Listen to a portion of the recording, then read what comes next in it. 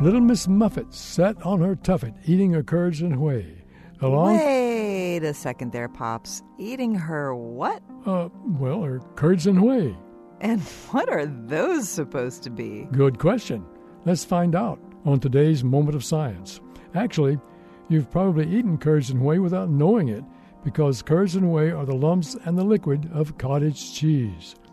But what exactly are they?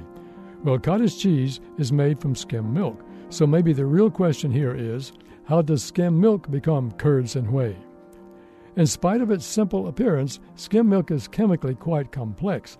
There are dozens of different proteins floating around in that white fluid.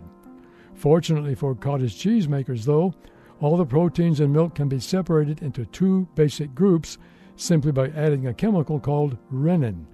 Renin is an enzyme from a calf's stomach, and it makes some of the proteins in milk clump together.